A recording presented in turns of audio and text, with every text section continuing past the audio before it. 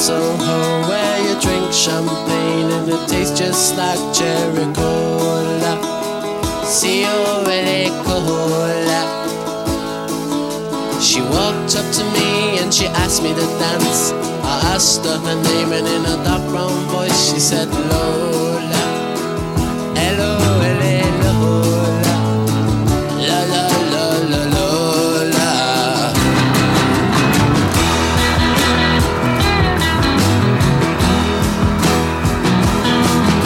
Well, I'm not the world's most physical guy. Once you squeeze me tight, she nearly broke my spine. Oh my Lola. La la la la Lola.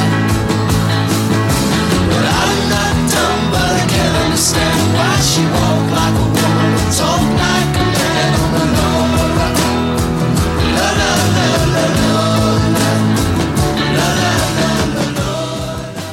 Welcome everybody to the Bolt from the Blue podcast. And that was an interesting game, wasn't it?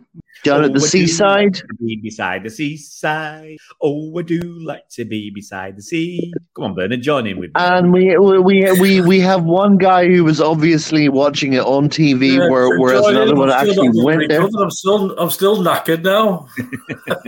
All right, so let's talk to Ray first of all. So Ray, how did you watch the game? I had to watch it on TV because I don't know if I've got as many points as Bernard, but I stopped going to most away games. I think you got more than me. Probably, possibly. I mean, but you're totally plastic, Ray, aren't you? You're plastic. I do go to still got my season card. I do go to home games, and I will go to the odd away game if I can get a ticket. When can you get your Istanbul ticket? That'll tell us how many points you've got. I've got to wait till Tuesday at 10 a.m. Well, you're on the cup scheme? No. Oh, well, you're knackered then, mate. They're suggesting he won't even get to normal season card holders. I'll be honest, we're going to talk about that, but I've been on all the cup schemes for donkey's years or whenever since I could be or since I give points on them. But this is the first year I dropped the Champions League or the UEFA, the European Cup scheme. This is the first season I dropped it, and then obviously we get to the final. If I'd still been on the scheme, I'd have got my ticket. It wouldn't have been a problem. I will actually tell. I'm not going to tell you exactly when because you'd think. I just wonder how many people are on the Champions League Cup scheme. If you had Colin on, he might have an idea. I don't know, but how many thousands are on it? Let me go to it says buy now. See, the thing is actually, look, being on the cup scheme is great if you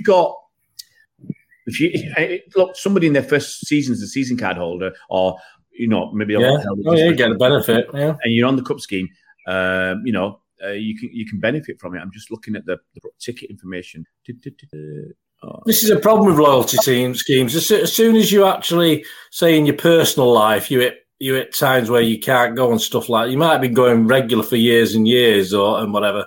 And it just, and for reasons beyond people's control, they might have to drop out for a years. And in that space of time, you lose all the benefits and you lose out. Yeah, I would have. When you must have been able to buy them on Monday. What's that?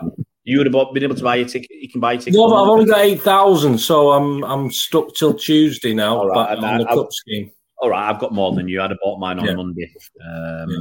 But to be honest, and I've said it before, look, I dropped out the scheme because I wasn't going to that many games. I was just paying for a ticket. And then if you could sell them on the exchange last year, I think you can sell them now. But anyway, last year, if you could sell them on the exchange, I'd have stayed on the cup scheme. But I just thought, I'm not going to games.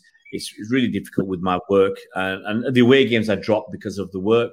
In fact, that weekend, I'm in London.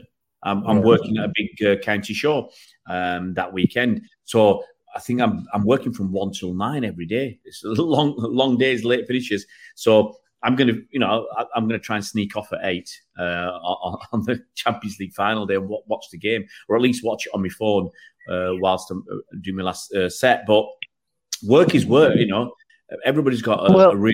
Anyway, let's move on. Let's just up there and ask Bernard to help people out to understand how it works when you're a normal Manchester City supporter with the whole ticketing thing, because it's been years, guys. It's been years since me and my dad used to take the Lawrence Stranraer ferry over across the main road, and so I've only really been at the Etihad once or twice. Once was with Ray, and so I don't really understand how the ticketing thing works and how you're rewarded for tickets by having been a City supporter for years and years. So, Bernard, so how does it work basically?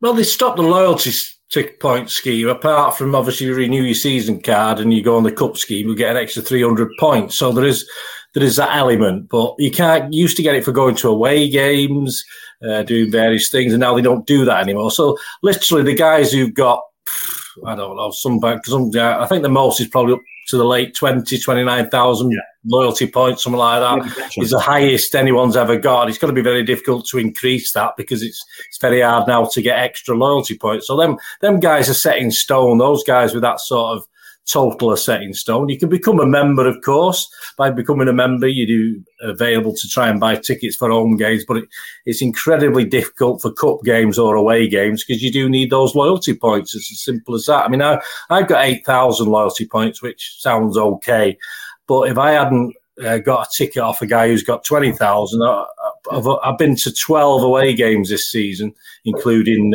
Wembley and Leicester at the start of the season and Community Shield. Of those 12 games, I think I would have been able to go to about 3 if it had just been based on my loyalty points. So I wouldn't have been able to go to hardly any. And that's what it's like. So once you've got those points, you're fine. But now you can't really do it. You can get a season card and go on the cup schemes, and you do get the benefit, of course. You'll get ahead of anyone else who doesn't go on a cup scheme, even if they've got 30,000 points. It doesn't matter. You'll get first pick because you paid for the cup scheme. So there are ways around it, and that'll upset people. My lad's got the same points as me, but he's not on the cup scheme, so he's struggled on a couple of games where I got tickets. I've had to wait for him to get his to try and be in the same, like Wembley in the FA Cup semi-final. He's near me, fortunately, but he had to wait a few days longer than I did, of course. But it is possible. But if you've been there and you've been going all over the years, in theory, quite rightly, you do get first choice still on all the big games. One thing I will say, I don't want to bang on about it because we haven't got long, have we? The problem with the Brighton game, and what annoyed me, and I did go on Twitter about it and found a lot of support, the odd comment, was that a lot of people didn't turn up. It was as simple as that. A lot of people bought the tickets for Brighton thinking there's going to be something on the game. And 30 quid, they said, sod it, I'm not bothered now. We won the league, I don't want to go. I literally had about 50 or 60 empty seats around me. And what annoys me is if I hadn't got it off my friend who's got 20,000 loyalty points, I wouldn't have been able to go. It wouldn't have got down to my level. But people just didn't turn up. Now, yes, we've got the costs of Wembley and we've got the cost of Europe, but there should be a way for these guys, these loyal fans who suddenly decide they're not going to go to this one. For other City fans like myself, as I said, I wouldn't have got one apart from my mate getting me one. To actually exchange those tickets, and there's no way of doing that at the moment, I don't think. People have said they went on Twitter and they couldn't get rid of the tickets, but I go on Twitter a lot. I didn't see many people offering Brighton tickets. I didn't see it at all, so I accept some people probably tried, but because a lot of City fans would have gone to that. A lot of City fans perhaps aren't going to Istanbul or going, and they might have fancied going to Brighton, but even myself with 8,000 points, I wouldn't have been out. I would have missed out. And it's such a shame a lot of City fans didn't turn up. So Ray, is that the way that it works? If you don't have a sufficient number of points, if you wanted to go to a game like this one against Brighton, you'd have to basically just hope that you had a mate that would flog you a ticket that wasn't going. It's the supporters clubs as well. I believe obviously the guy on the coach, I go on an official supporters club's coach, so you listen to him talking, and you've got supporters clubs asking for 80 tickets for, say, this Brighton game, and when it comes to the crunch, they only use 50 of them, so there's 30 gone to waste because oh no, I don't want this now, they've changed their mind. So supporters clubs are actually not part of the problem, because I think there's a scheme at the moment where we should take the best bits of it Of course, if Colin was here, he'd probably tell us a bit more about this. But we should be able to take the best of this loyalty thing and update it a little bit, so we can improve it. At the moment, no one seems to be bothered about it. Okay, I'll tell you. Okay, problem with a sports scheme, with sports clubs, is people are getting tickets and they're not season card holders. So I was a member of a sports club until last year, and I remember going on the coach with one lad. He's about 17, 18, 19 years old, whatever. He said he's never had a season card, but he's going to loads of away games. And, that's not fair. That's not fair. As simple as. Okay? Now, I remember, I told this story before, when I went to a game, I think it was at Newport, okay?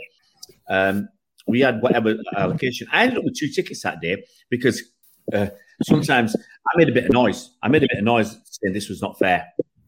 Because there's a lot of stuff.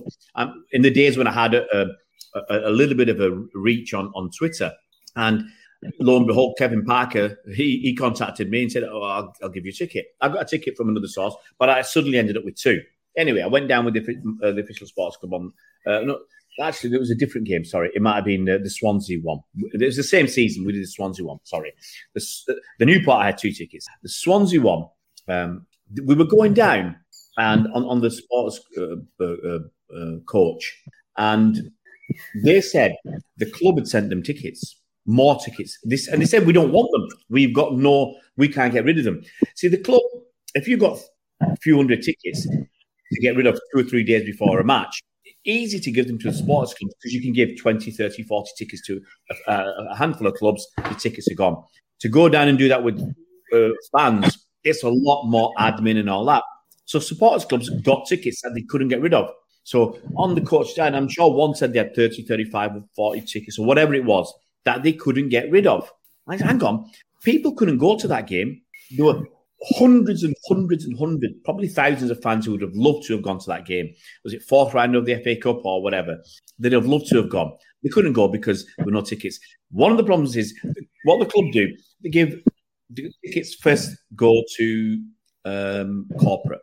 They'll get an allocation for the players and the staff and their families. Okay, then you get the allocation to the sports club. That Newport game, it was not until Monday.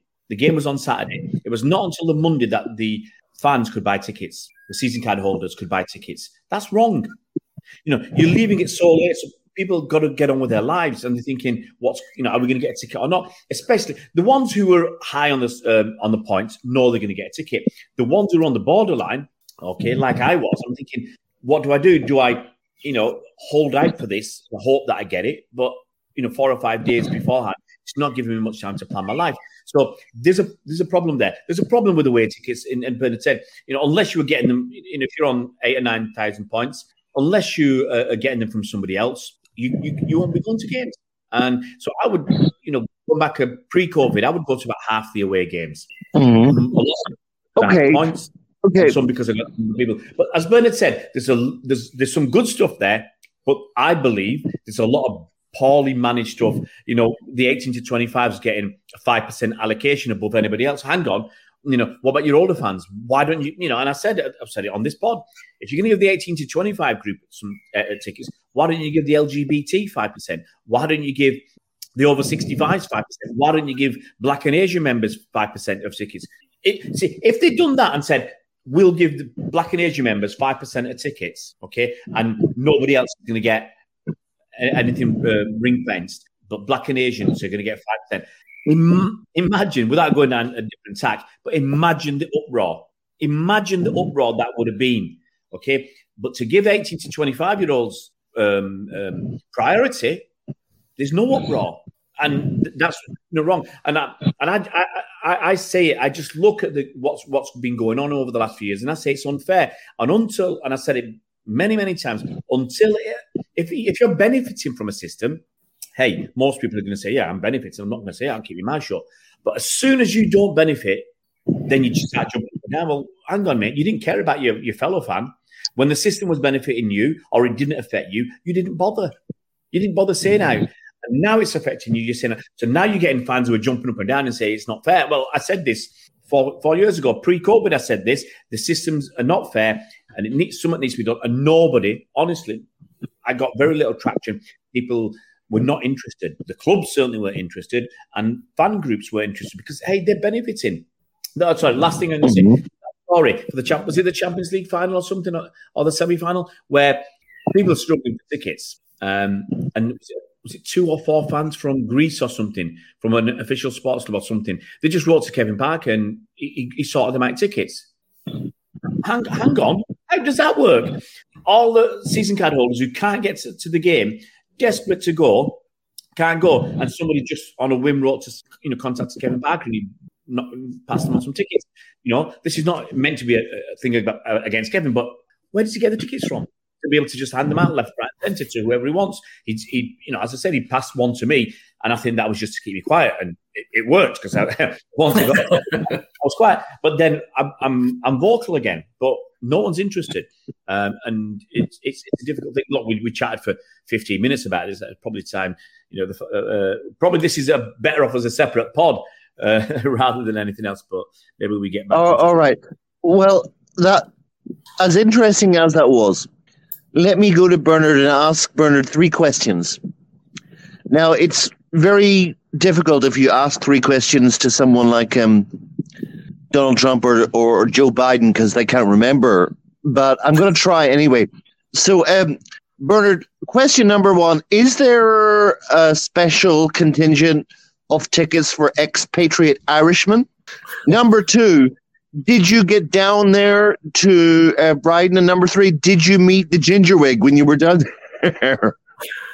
First one, no. Second one, yes.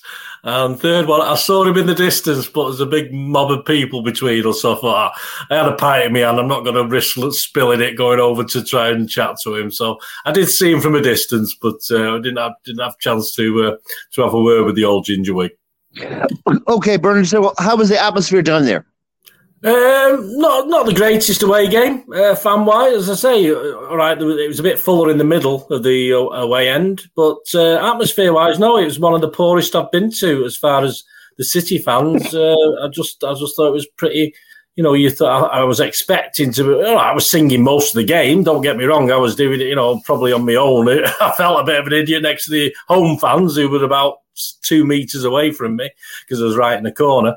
But it wasn't. It wasn't as lively perhaps as sometimes, and I think that sort of says a lot for a lot of the spaces that were in the place. Brighton were fine; their fans were okay. They're quite loud for about 10 seconds with a song, and then you just literally die. That's it. It sort of picks up, and then they don't bounce it out for 5-10 minutes at a time. But it was a good game. But the atmosphere was a bit lax. I thought for one of the worst I've been to this season, anyway. All right, Ray. Let's take a look at the lineup. Okay. Now, this was, in my view, unnecessarily strong, but that's just my opinion. Here we go. We had Ortega, Kyle Walker, Johnny Stones, Rodrigo, Rico Lewis, Gundogan, De Bruyne, Bernardo, Mahrez, Foden, and Holland. That was a very strong team for what was not the kind of game that you would look at that for. No, I disagree, Mike. I disagree. I think. Did we need to like swamp Brighton? I mean, was there any purpose in that at all? Yeah, because there's many purposes. One, you got to keep the place ticking over. Okay, you can't just. They're not like taps where you can turn them off and say, right, I tell you what, we'll wrap you up in cotton wool for 2 weeks, and then you can play. So I think players will be rested. A lot more will be rested against Brentford. But there's lots of things. Pep will talk. Well, he talks about the integrity of the competition, but you'd have put a full team out if that was the case. But you've got to rest some players, but you've got to keep others ticking over. Some players might need to be playing regularly to keep them match fit and keep their form. Others, like Haaland needs to get into form, so maybe he needs to play to actually get into form. And what I don't want to do is rest your players for the last week of the season, and then another week is for the FA Cup final. So they've been off for 2 weeks. you've got to keep them ticking over. So I disagree. And also the thing is, we're on great momentum. We won 11 Premier League games on the bounce. I actually wanted to win the last 2, finish with 13 at the end of the season. If we'd got hammered, whatever anybody says, it will knock confidence. It knocks momentum. And it also gives us a wake-up call. That game against Brighton, they absolutely battered us. And anybody who was complacent thinking we just have to turn up against Man United, will win. We just have to turn up against Inter, will win. They've had to rethink, and they know you've got to turn up in every game. You've got to not be complacent. So I think for a myriad of reasons, I was quite pleased with the side. It's a bit stronger than I expected, but I was pleased that he did put out a very strong side. Because Brighton are a very good team, and we just didn't, you don't want to get beat 3-0, 4-0 before the last game of the season in the cup final. You want to go in there with a little bit of momentum. So I'm quite happy with that side. So what are your thoughts, Bernard? Yeah, I mean, what interests me was the bench. If you look at the bench that we had out, I'll just read it out here. I've got it here. All right, Edison, Phillips, Alvarez, fair enough. Gomez, okay, borderline. Charles, O'Reilly, Palmer, okay. Robertson and Knight. I mean, it was obviously Pep saying we had niggles and some of the guys were well. Bernard, who are Charles and Knight and Robertson exactly? I've heard the names. I mean, Ray might know a bit more than me. I have seen them appear in a cup bench. Never heard of these guys. Yeah, so I mean, but this is because half the team was still pissed from last week. Half the team was still pissed from Sunday. So I mean, where's the professionalism in that? I mean, I'm sorry, we've got a treble to go for. Pep seemed very magnanimous about, we celebrate, blah blah blah. I think that's totally wrong. Celebrate after you've won 2 or 3 trophies. Don't for God's sake, don't go celebrate on that Sunday when we have a little baby sham or something on the Sunday. But I wanted everyone in training, on the next day, or have the day off, but make sure you don't. None of you took alcohol. I think Bernard's right. You've got to find a happy medium, and Pep to come out and say they were bladdered. I think it was too much. The guys you're talking about, okay. Ben Knight. Ray, just before you continue, let me hit you with some names and test you out, okay? Oh. Charles, O'Reilly, Robertson, and Knight. Do you know anything about these guys? Okay. Ben Knight, I guess it was Ben Knight. He's a kid. He joined from. I do know about Ben Knight because I did some reporting back in 2018. He joined from Ipswich in 2018. He was on loan a couple of seasons ago at Crewe Alexandra. I don't really think he did much there. And he was a very, very exciting talent when he came from Ipswich. But you look at it and think, Ben Knight's 20. He's going to be 21 next month. I was actually surprised he's still there. Because I'm thinking after 4 years at City, if you're not going to make it, you're not going to make it. It's probably too late for him. So Ben Knight's I think basically Ben Knight plays in midfield. Okay, so you've got the kid Shea Charles. Now I think he can play defence or midfield. Okay, so he's a local boy, apparently. Local boy, come through the academy. He's been at City he's almost 19, so he's been here for about 10 years. But I don't really know too much about him. And who are the other guys? I don't remember who the other guys. Charles and, O'Reilly? Doesn't ring a bell, O'Reilly. And who else? Robertson. I've heard the name, but I don't. Alex Robertson. So he's another English kid. He's another kid who's 20 years old. He's a midfielder. He's been here for about 3 or 4 years. The honest truth is, I don't watch the EDS anymore. I used to watch it last season or season before. I don't watch it anymore. I just haven't got the time. So I'm afraid I can't tell you much more than that. Well, there you are, guys. And we were coming up against quite a good team in Brighton. I'm just looking across their team list. I'm not going to go through it one by one, but you're talking about people like Pascal Gross, Danny Welbeck, that very exciting Japanese player, Mitomo. You've got Kaishido in there. You've got Enchizo, who we learned about quite a lot in this game. And then a couple of other guys like Estupinan and Buonanotte. But those guys, they've been operating at the upper level of the Premier League for most of the season. They've been beating teams that they weren't expected to beat. They've been quite competitive. They're up there. And they give us a bit of a chasing, Bernard. What do you think? Yeah, well, I think they play as a team. I think De Zerbi's got them playing as a unit. That team was 4 changes to the team that beat Southampton previously. Obviously, the big miss was McAllister, of course, who's been linked with clubs including City. So, I mean, that wasn't actually their strongest team, but it wasn't far short. It was still a strong team, as ours was still a strong team, allowing for players having Lewis playing left back and Stones playing. Who else was playing? Oh, Rodri playing centre. I mean, good grief, what the hell's going on? But Brighton, no, and I think they play as a unit. They play some cracking football. We saw it again. I mean, we saw it last season. We beat them 4-1, believe it or not, last season at their place.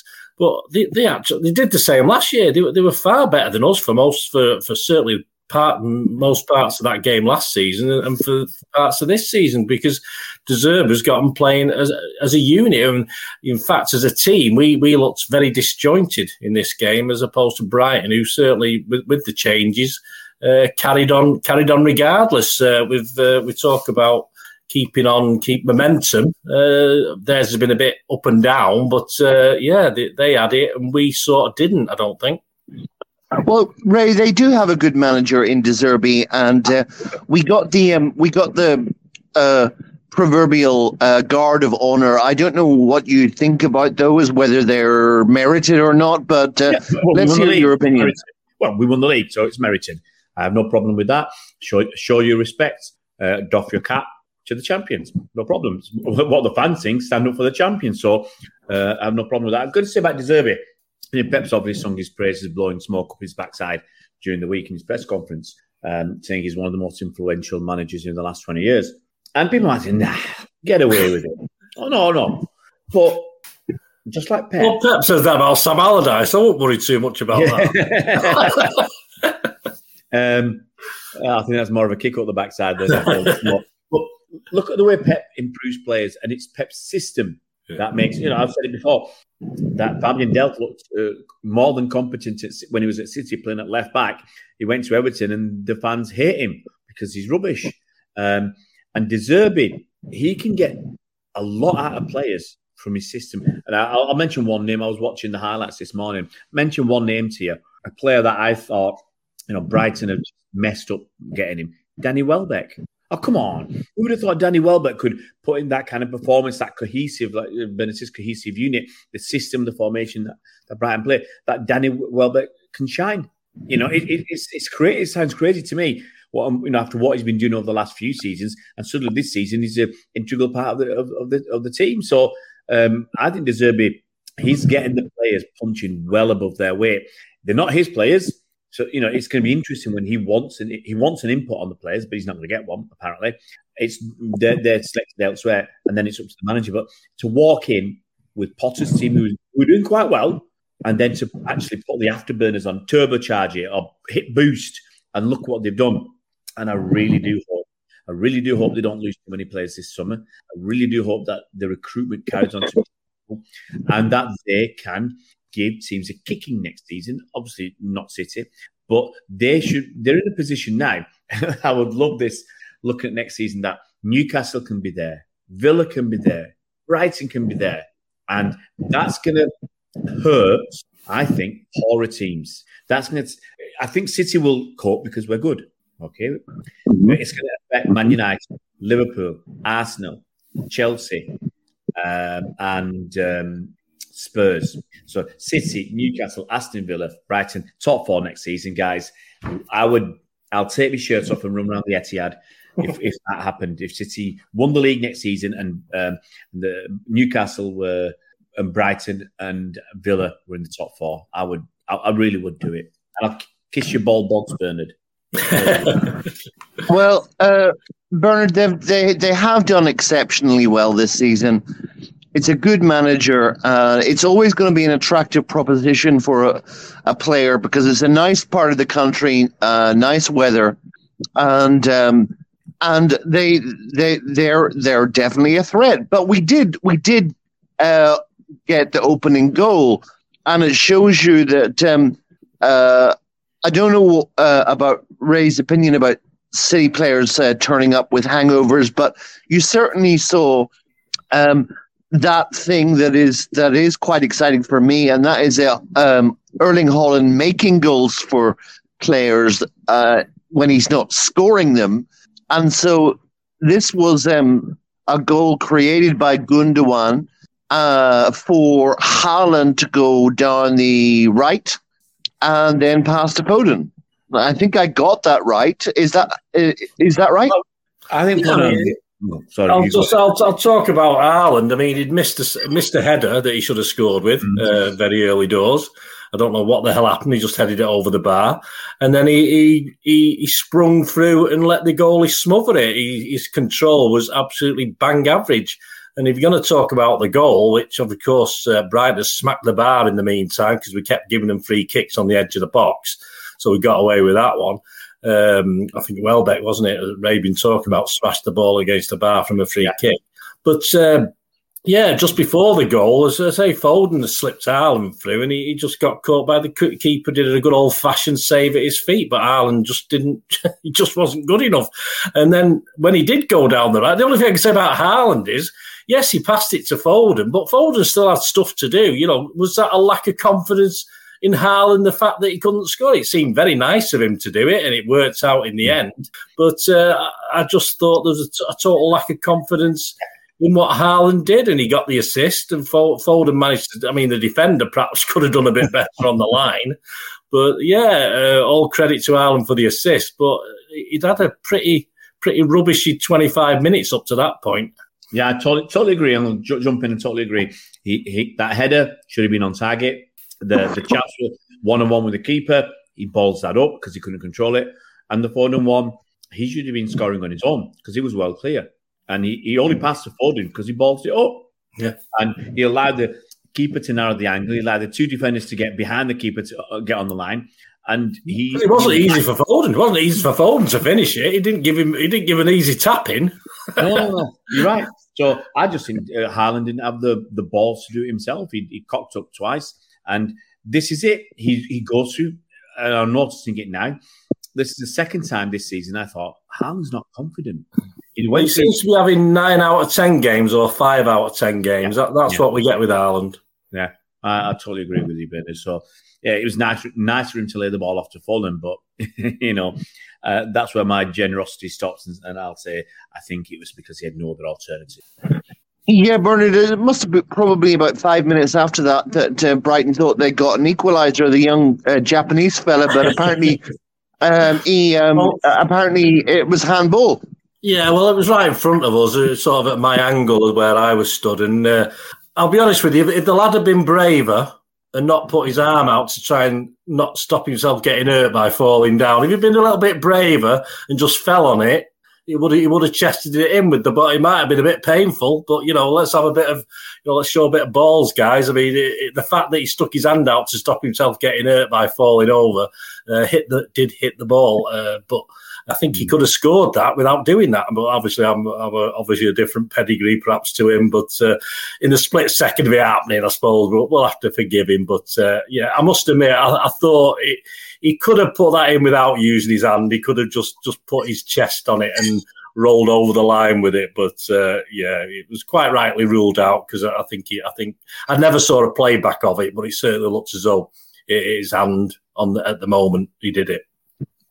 And then, Ray, amazingly, a few minutes later, you've got this guy called Enciso that used John Stones as a training comb and absolutely walloped one in. And it was a great goal that any City player should have been proud of. Well, it's a goal that any player at any level would have been ecstatic about.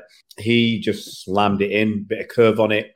I said at the time, you could see the City fans behind the goal clapping as it went in. I don't clap away goals, but I looked at it. I thought, yeah, and I thought, was I clapping? I thought, yeah, I did. I just automatically clapped when it went in. I never have a problem. I mean, okay, if it was Man United player, I might not clap. Oh, no, definitely not. No, my hands are behind my back or somewhere else. No, if it was a Man United player, my hands would be raised with, I'd giving a salute, but possibly. No matter how good the goal was. Well, maybe for George Best, I might make an exception. Just simply because Mike's on the channel, obviously. He's one of Mike's heroes. George Best and Samir Nasri, Prince Nassim, put them in a room with Mike and a bottle of baby oil. Mike would be in the 7th, it was such a wonderful goal that you got to applaud it. And my dad never had a team. He always just said, I like to watch good football. And that's it. I don't care. I don't support a side. I just want to see good football being played. But even my dad hated Man United. Yeah, cracking goal, absolutely superb goal. I mean, I just all right. We perhaps could have closed it down a little bit better, but you're not stopping that in a million years. It was, it's simply done. Just no intricate football, just straightforward and thoroughly deserved at that stage. It thoroughly deserved to be at least on level terms. Not even Edison would have stopped that. Mm-hmm. Not even Courtois would have stopped that. What about Alisson? Liverpool fans would tell me Alisson would have stopped that. He might have done a scissor kick and cleared it, probably. By the way, guys, is that correct? What I think I read that it's actually De Gea who's in the lead for the Golden Glove Award. Well, he's won it. I think he's won it. Yeah, he's won that basically. Yeah. Well, Bernard, just before half time, Brighton thought that they'd got it won, and this was like an offside decision. It was Danny Welbeck.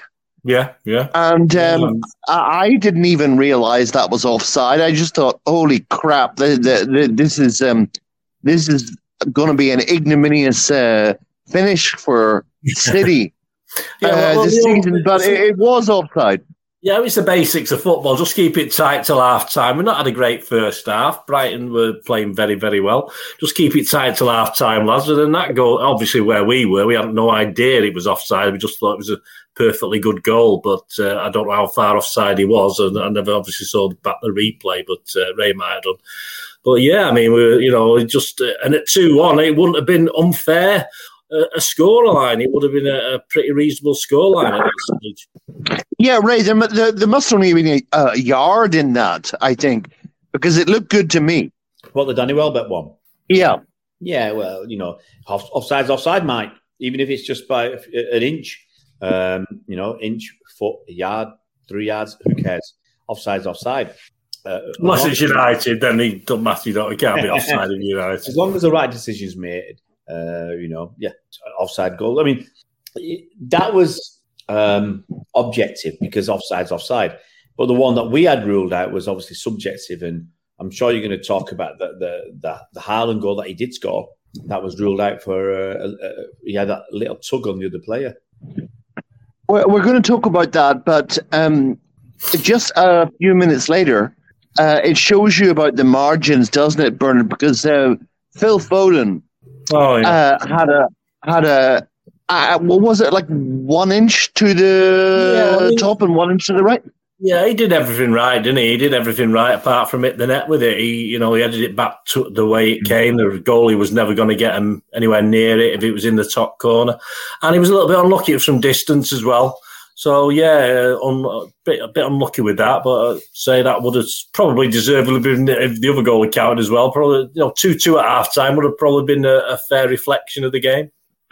Yeah, I mean, we were reeling a little bit, Ray. They were putting up a much stronger performance than we expected. Well, no. I think that's doing them a disservice because they're a good side. Yeah, we give them a chance. We give them a chance by our defence, of course. Yeah. We didn't mention Ortega. I mean, the first 20 minutes were absolute panic. Reminding me of watching Zach Steffen in a couple of games when he was playing, where at the back, because we had Rodri at centre half, because we had poor Lewis on playing left back. Which, all right, Pep, we know you've probably got problems. Gomez was on the bench, etc., etc. But, the defence didn't look comfortable. And obviously that gave a good Brighton a chance to, they didn't take advantage. I never mentioned it earlier, but Rodri at centre-back, it's not for me. Not for me. Well, he has played for us there before, hasn't he? But he was awful. He was a shot. I mean, poor Rod. He was thrown under the bus again by Pep. He was thrown under the bus for this game. The Crystal Palace game, because I was there. We beat them 2-0. Can you remember, Bernard? This was about... It would have been pre-COVID, I think, or post-COVID. I can't remember now. It might have been post-COVID. Who the two centre-backs? We went to Palace. We beat them 2-0. One of them was Rodri. Any ideas who the second one was? How long ago? Within the last 3 years, I think. Well, presumably not a normal centre-back. You're right. Bernardo Silva? No, come on, behave yourself. Well, it would have been Walker, would it? He's played there. I'm asking Bernard because he's actually got a chance of getting it right. With all due respect. It's an unusual one that you would, same as Rodri, you wouldn't expect. I can't think of. Go on, surprise us. Well, no, Pep played them there because we knew we'd have so much of the ball that we wanted to start the attack quickly. We actually had Fernandinho.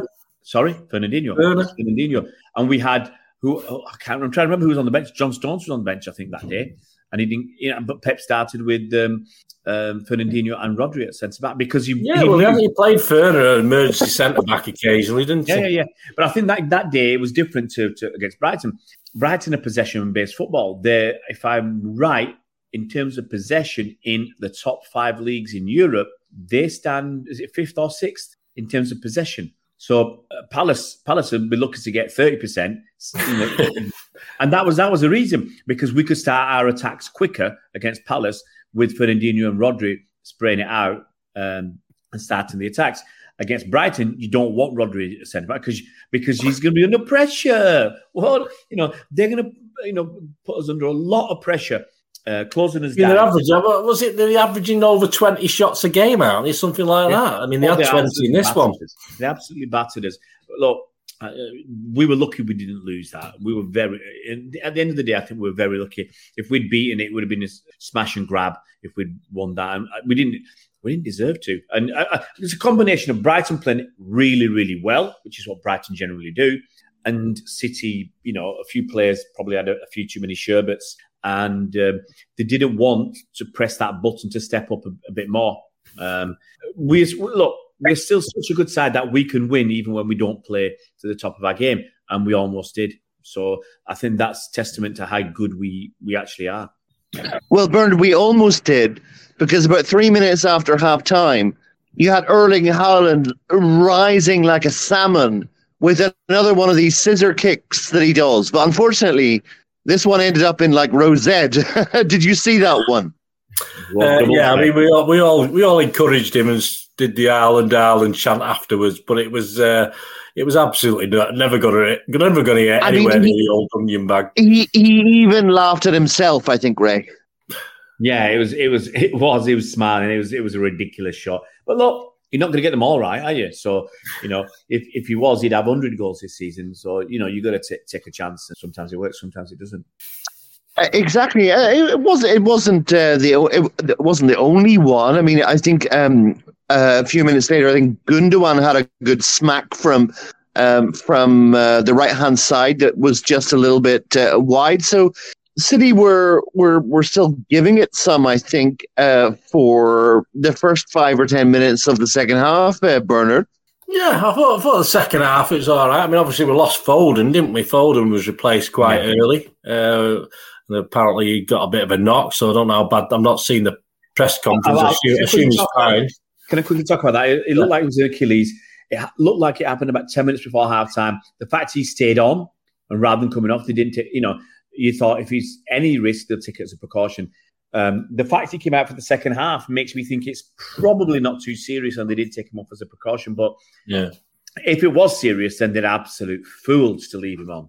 Yeah, I mean, he's perhaps knocking on the door for Pep's starting 11 at the moment. He's perhaps the only one of the guys from the Real Madrid 11, if you like, that's got a chance of getting into the finals at this point in time.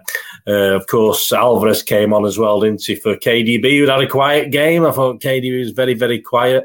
But they'd had a couple of goals as well. Palmer started very well, actually, when he came on, but then they sort of doubled up on him very quickly, and he sort of struggled after that, apart from obviously when he supplied Ireland later on. But it was sort of end-to-end stuff without anything too obvious happening. And of course, I thought what the best bit was that was it Van Heck, who feigned injury after a collision with Alvarez, and the ref just basically told him stop being a mad ass, get up, which he did, which is fair enough. I think that was the highlight of the first quarter of the first half of the second half.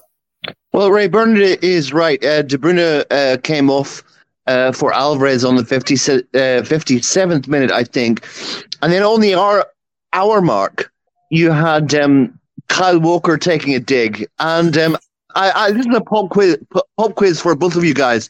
I don't know what you think, but every time that Walker gets in a forward position and takes a shot, it's like it's going nowhere. But do either of you remember an occasion when he took one of those shots and it went in?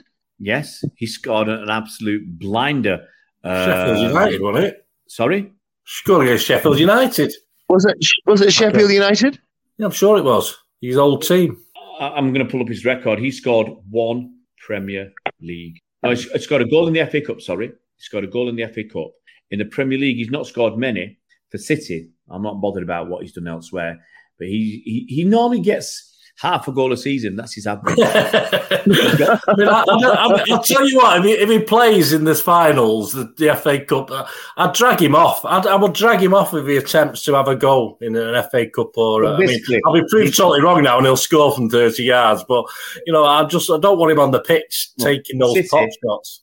For City in the Premier League, he's scored 3 goals in 6 seasons. So he's not prolific. Not any. Yeah, he's not someone that you can put your money on. I mean, you can almost guarantee. But we thought we had it won, guys. It was things went on a little bit back and forth, end to end. 79th minute. They had another screamer, didn't they? Was it a Stupinen who shot from outside? From where we were, it looked like it was going in the top corner, an absolute scream, and it just went wide of the top, the angle. That was that was typical. We're getting beat by two goals and two fantastic goals, but fortunately, it just sort of went over at the last minute. That was a great shot, but to use a cricketing analogy, it didn't trouble the scorers because they didn't have to consider it, but they did have to consider the one on the 79th minute. This is Holland, and it looks like an absolutely fantastic planted header past the goalkeeper from about 6 yards. That's a goal, but apparently it wasn't, Ray. Well, he did foul the defender, but and it's an important but. What do you mean fouled him? You mean gave him a little bit of a love tap? No, he was tugging his shirt. He was tugging him. And the thing is, the problem that everybody's got with this is the problem is if you're going to pull him up for that, there'll be 20 or 30 penalties a game. Now, the problem is, if that's enough to deny the goal, then surely when you see that going on in a penalty box, it's enough to give a penalty. And the problem is, it doesn't happen. That's the problem we've got with football and these penalty decisions. They can be chalked off something minute, something minor, okay? But they're not given for exactly the same thing if the defender does that the other way around. So I'm not happy about that. Yes, he did pull his shirt, but people say, well, the other fella pulled his shirt first. I don't know, but it's if it's a foul, then fair enough. But as I said, if you're going to do that, if you're going to chalk it off, you've got to give loads of penalties. There's been so many penalties, shouts we've had for City and others where they've been rugby tackled And they won't get. It's true. Liverpool, Robertson on Sterling. That was a rugby tackle. You remember that? It was like 4 or 5 years ago.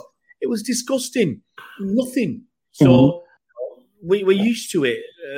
We're used to these poor decisions. It's not VAR's fault. It's just poor refereeing, inconsistency.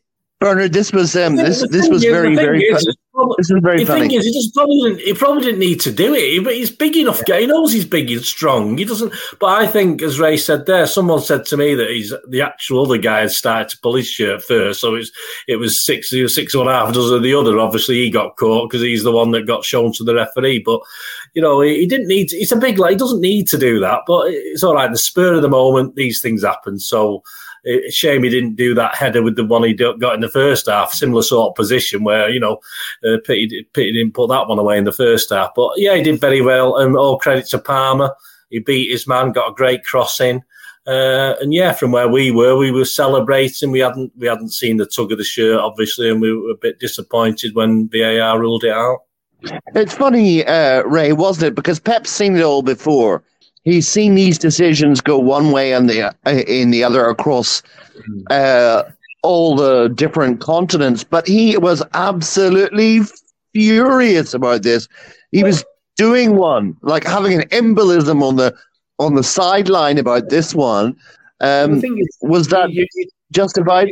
Oh, I'm not saying justified. I can understand the emotion because basically you've seen your team under, let's be honest, under the cosh for long periods of that game. You've seen Brighton, pretty much stifle us and then swamp us when they were going forward. And then you think you've won it near the end. And your emotion's going to come out. You're ecstatic. You're overflowing with joy for the goal. And then it's, given against you. He probably thought it was for nothing. So I can understand him getting angry, but obviously you gain nothing by pushing referees or officials or, there's no point. Did he push the linesman? Also, he put his hands on him. Right, okay. I mean, from my, I saw it and I saw him angry. Obviously got bugged into it, but I'm not seeing it played back or anything. There's lots of different things you can do. Touching someone. It could be what Mitrovic did. It could be what Paolo Di Canio did to the referee years ago. It could be, and they got punished badly. It could be what Robertson did or Bruno Fernandes did, and they got away with it. So touching somebody has various degrees of the right word, touchingness. I wouldn't. I'm not too fussed about Pep. Football's an emotional game. As long as you don't go over the top, I don't really think he did. I ain't fussed. Oh, obviously, if it was Klopp, he should have been on for 10 years. Yeah. Well, Bernard, obviously he did get booked, and he had a face on him for about the next 10 minutes that you could find on the internet anywhere. He was absolutely furious.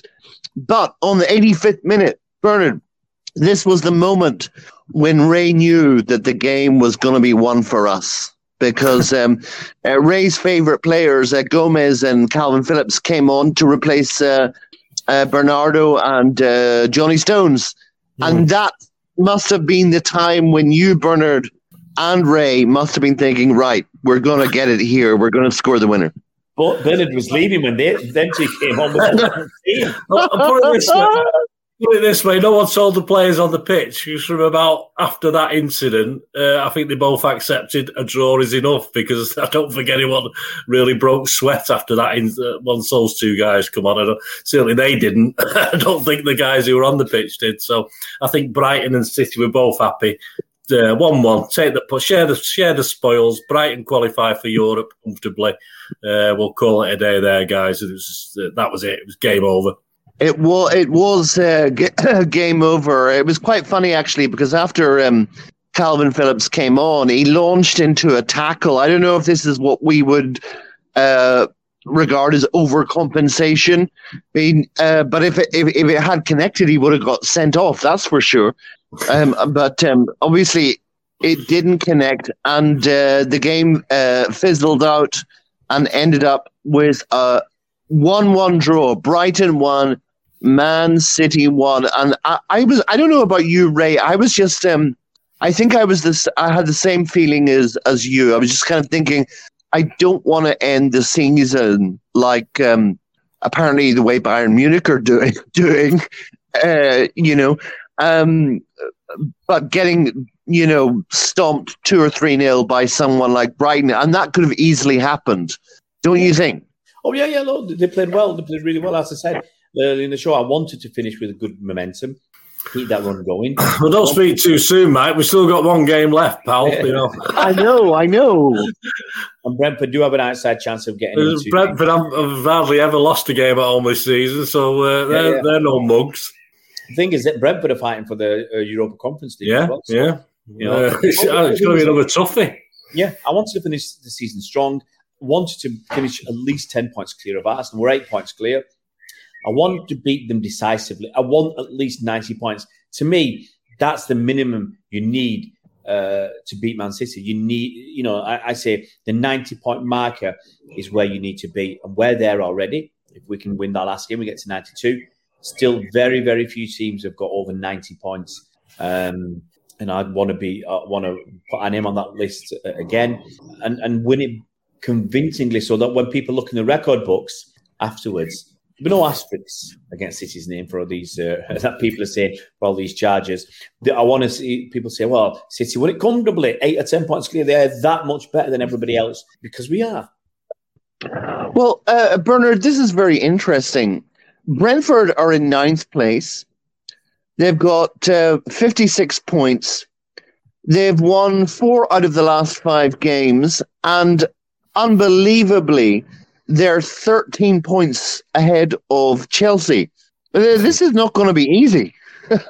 Well, I agree. I mean, where's the unbelievably 13 points ahead of Chelsea? Nothing unbelievable about that. Look at how Chelsea have been playing. Well, I mean, before this season, you would have laughed at that statistic, but, Brentford this season have just gone about the business, haven't they? I mean, obviously last year they had a great start and then they sort of petered out a little bit. So there are a lot of people's favourites to be struggling this season, but Franks has gone about it superbly. They've been playing some good stuff. Right? They've had a guy who suddenly got banned all of a sudden. And we don't want to talk about that, but they coped quite well last week without him at Tottenham, didn't they? He wasn't playing against Spurs last week, and they stuffed him. So yeah, Brentford have. I think they should be proud. Like Brighton should be quite rightly proud. Of course, Brentford need Villa and Tottenham not to do anything, and they can get in this Europa Conference thing. But no, all credit to Brentford. All right, not quite as good as Brighton, but it's depending on what team Pep puts out on tomorrow as we're recording this. It's not going to be easy. As I say, we want to finish on a win, but at this point in time, might have to settle for 90 points, Ray. I'll settle for 90 and a draw rather than 92. I'd settle for 90, a half-decent performance. Yeah. Ray, Brentford are only 1 point behind Tottenham. Yeah. They're only 2 points behind Aston Villa. Yeah. And they are a serious proposition. But definitely at home as having said that, and they've got a chance of doing a double. Don't forget, they did stuff us at our place as well. Yeah, although I think one thing I think the thing that Bernard mentioned will come into play. Their lead striker is Ivan Toney. Is that right? Ivan Toney is out. Yeah, he's been banned. Yeah, he obviously did a bit of gambling, a bit like Paul Merson, and has got. I think he had his sentence reduced by about 3 months, but that should kind of like hurt them a little bit. But they're still a threat, and they as Bernard said, they coped with it against Spurs last week. So yeah, they'll shrug it off. They're a good unit. They've not let in too many goals, but obviously he's a big part of what they do because he scored so many goals for them. But I think they'll put on an incredibly good performance, and I think we've got our work cut out if we want to. Let's put it this way: we can't turn up, I think, and play the way we did against Brentford, like we did against Brighton, and expect to win that game. We have to step up a little bit. The worry on some quarters is that Pep's going to put an even weaker side out. I want to see Jack Grealish play because I think he needs some game time. I want Haaland to start as well. But I want to see Scott Carson play. I think Scott Carson will get couple of minutes. But on an aside, the biggest, most important news of the summer, Scott Carson has signed a new 1-year contract at City, and Pep said he's so important to City behind the scenes. Yeah, Bernard, what do you think about that? Because he obviously seems to be a bit of an inspirational character.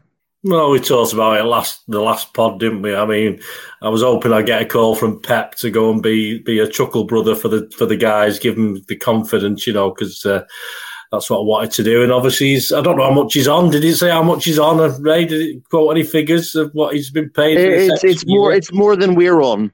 That's not difficult, is it? But no, it is what it is. We talked about it last week. I don't want to bang on about it. I mean, I think it's a waste of a squad player, but a third keeper is probably a waste of a squad player anyway. Most teams, it's just that obviously Scott Carson has other attributes, and obviously there's 3 keepers at every club, isn't there? So it's just how it is. I think bombshell, Ray. Bombshell is Scott Carson a waste of a salary? No, but I think if I'm right, Richard Wright was on about £1 million a year when he was third keeper. So I guess £10,000 or £20,000 a week. No more than that. Well, nice work if you can get it. He's a Champions League winner, of course, so that helps. Uh-huh. He'll probably get half a game against Brentford. Wish him well. Okay, guys, let's finish off by talking about the future. We've already talked about Brentford, but what are your thoughts about these 2 pivotal games that we're going to finish the season off with? Let's start with Ray. Well, nothing's really changed since the last pod. They are obviously. I'm sure we'll be doing a special before the FA Cup final and the Champions League final. We'll do something after Brentford anyway. But the only reason I'm asking you is that a lot of journals are bigging Man United up and talking about how great Eric Ten Hag is, and I was just thinking, apparently we can talk about this. Atwell's going to be a referee, isn't he? The guy who let Rashford score his goal. So Atwell's a referee. So they've already gained there. So they've got a plus point. The bottom line is, again, I'll say it again, if we turn up and put out an 8 out of 10 performance, we'll win both games. That's it. We'd have to be serious off our game.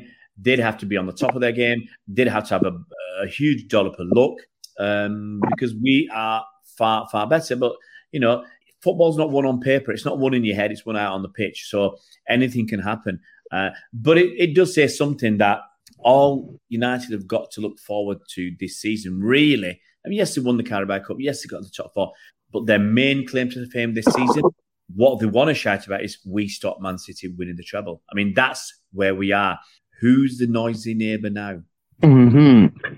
It's interesting, isn't it, Bernard? Because after the Manchester United result, you had Mohamed Salah putting out a tweet which gained quite a lot of controversy about the fact that, of course, Liverpool have missed out on European Champions League football, and they were all in this, like all my friends on the Anfield Wrap were going into meltdown, thinking that this was him, making his departure speech. But they never really earned it. They were never really close to it, in my view, and I don't think that they've got anything to complain about, Bernard.